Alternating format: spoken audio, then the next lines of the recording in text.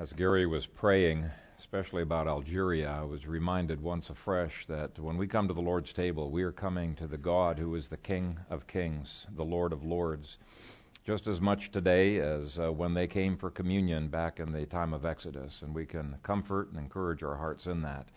I think all of us are pretty familiar with the various regulations concerning the Lord's table, that this is a sacrament that's within the jurisdiction of the church, but we're not always consistent with that, and I've titled the communion meditation today, Do Not Bar Yourself. And I'm going to be looking at the chief passage that people use to bar themselves from communion, either permanently or temporarily. It's Matthew 5 and verses 23 through 25. I'll look a little bit at 1 Corinthians 11 as well, because there's a scripture there that people sometimes use. And even though this passage is not a passage that we can use to bar ourselves from the Lord's table, it's a wonderful passage that deals with the importance of asking forgiveness, being granted forgiveness, reconciliation. So I could just as easily have titled this, Do Get Reconciled Before You Partake. But it's Matthew 5, 23 through 24. Therefore, if you bring your gift to the altar, and I'm just going to stop there for a moment and explain what's going on there. When they brought their gift to the altar, they were bringing a sacrifice to the temple. It could have been a bull or a sheep or a goat. And we no longer bring bulls and sheep and goats to the altar because Jesus, the final sacrifice, was given. And all that's left for us to do is to partake of the communion meal, the fellowship that God has ushered us into as a result of that sacrifice. So there is a sense in which there's not a 100% one-to-one parallel between that passage and what we do today. But because there was always a communion meal that was associated with those sacrifices, I'm going to grant the point and say, yes, there is a parallel, and this is relevant to the Lord's table. So let me read that again. Therefore, if you bring your gift to the altar and there remember that your brother has something against you, leave your gift there before the altar and go your way. First, be reconciled to your brother, and then come and offer your gift. Now, I've known people who have barred themselves from the Lord's table Sunday after Sunday after Sunday because they've gotten in a fight with their wife or they've said harsh words against their children, and they feel guilty, and they realize 1 Corinthians 11 says, if you partake of the Lord's table unworthily, you're going to be eating judgment to yourself. They don't want judgment, so they bar themselves. But there are two exegetical mistakes that they make about this particular passage here. The first mistake that they make is thinking that they are waiting until the next communion meal to come.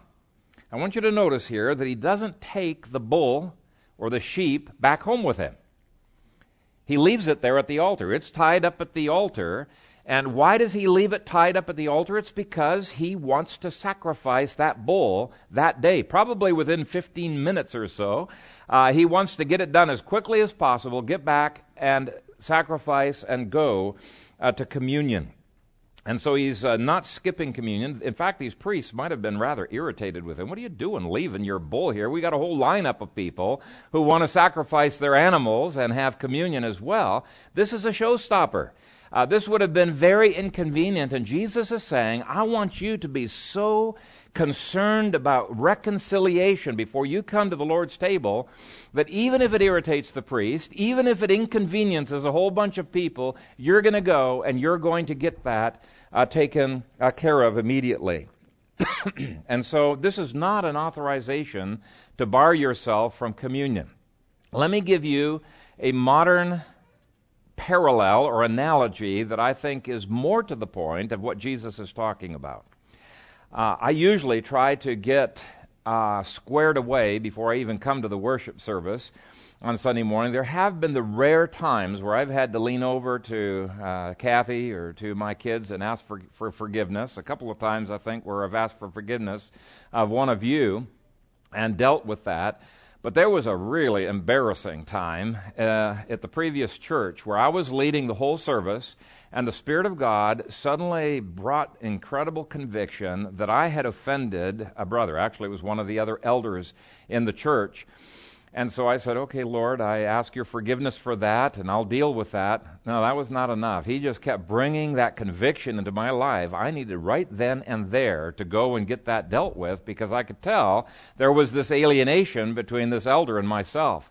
So I stopped the worship service. I went and asked forgiveness of my brother. He granted it. I came back, started the worship service again, explained what had gone on. That was incredibly embarrassing, because I should have dealt with that long before I came to the worship service. But I think that is more analogous. That's the kind of urgency that we need to have to deal with issues, with sins, with broken relationships before we come to the Lord's table. To bar yourself from the Lord's table is actually the opposite of such urgency.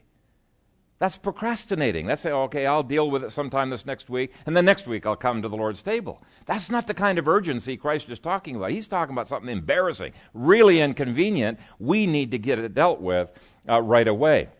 Now, I have had other occasions where I knew that the Spirit of God was convicting me, that I needed to get something reconciled, but there wasn't the person in the congregation. I couldn't go and get reconciled.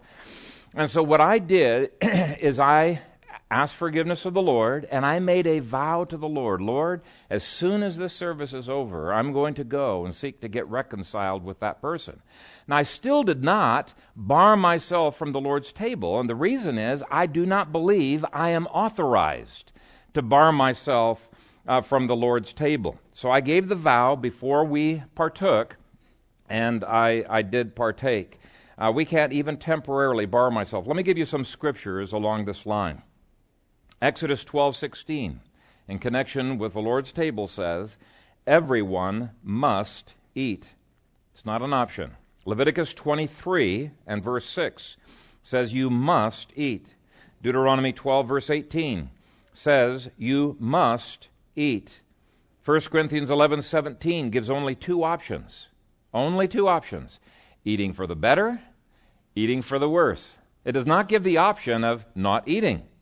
It does not give the believers the option of excommunicating or barring themselves from the Lord's table. God has put that jurisdiction, that authority, squarely in the hands of the elders as a body. In fact, I as an elder, I can't just individually say, okay, I guess I'm going to bar myself from the Lord's table. I don't have the authority to do that. It's a church court authority to bar people permanently or temporarily from the Lord's table. And here's more to the point. You parents do not have the authority to bar your children from the Lord's table if the elders have brought them into communion.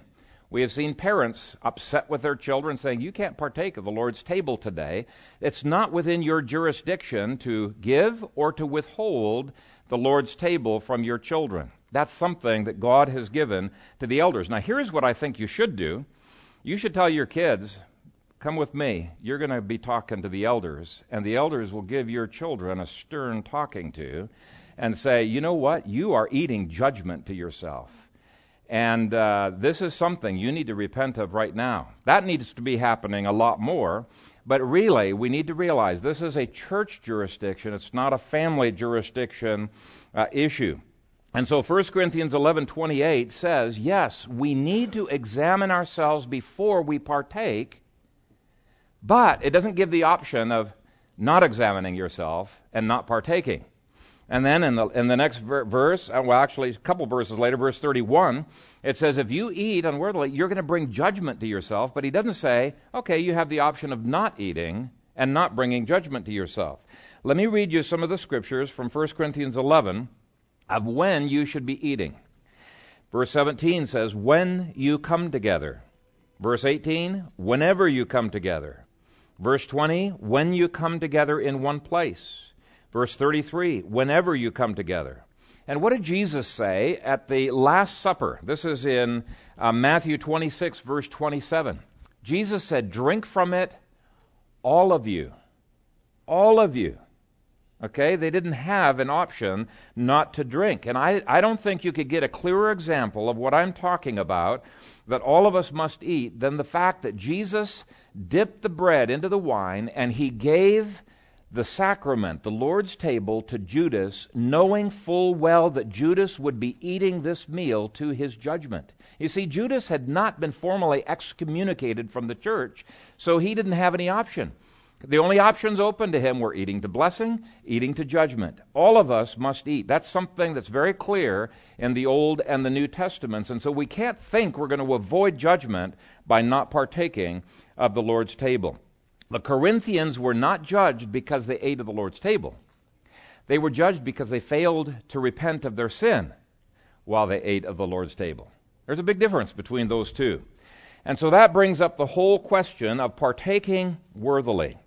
Partaking worthily does not mean you partake without sin, or not a one of us could partake of the Lord's table.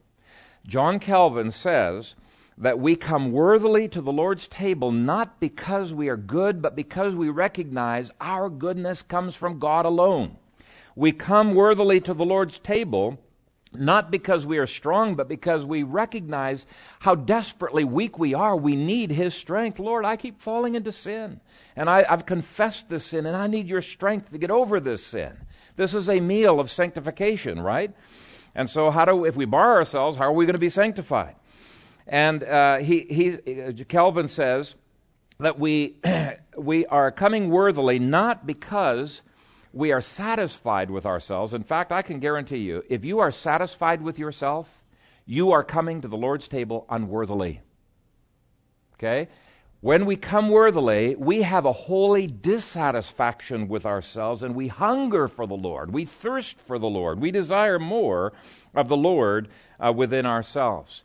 Now, if you don't have that hunger for the Lord and you don't sense that need for Him, you're partaking unworthily, and the Lord's going to use this meal as a loving act of discipline in your life to bring you to the place where you do hunger for Him. You do need Him, because he says many people in Corinth were sick. Some had even died. It's a serious thing to partake.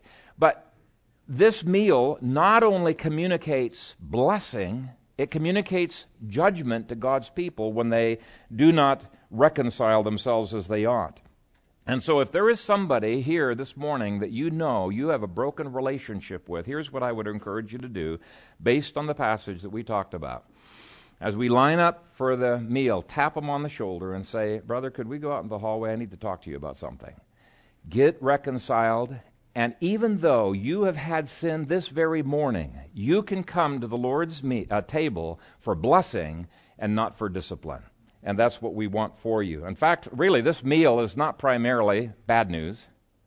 Some people treat this meal as bad news. They come with trembling. No, this meal is good news primarily.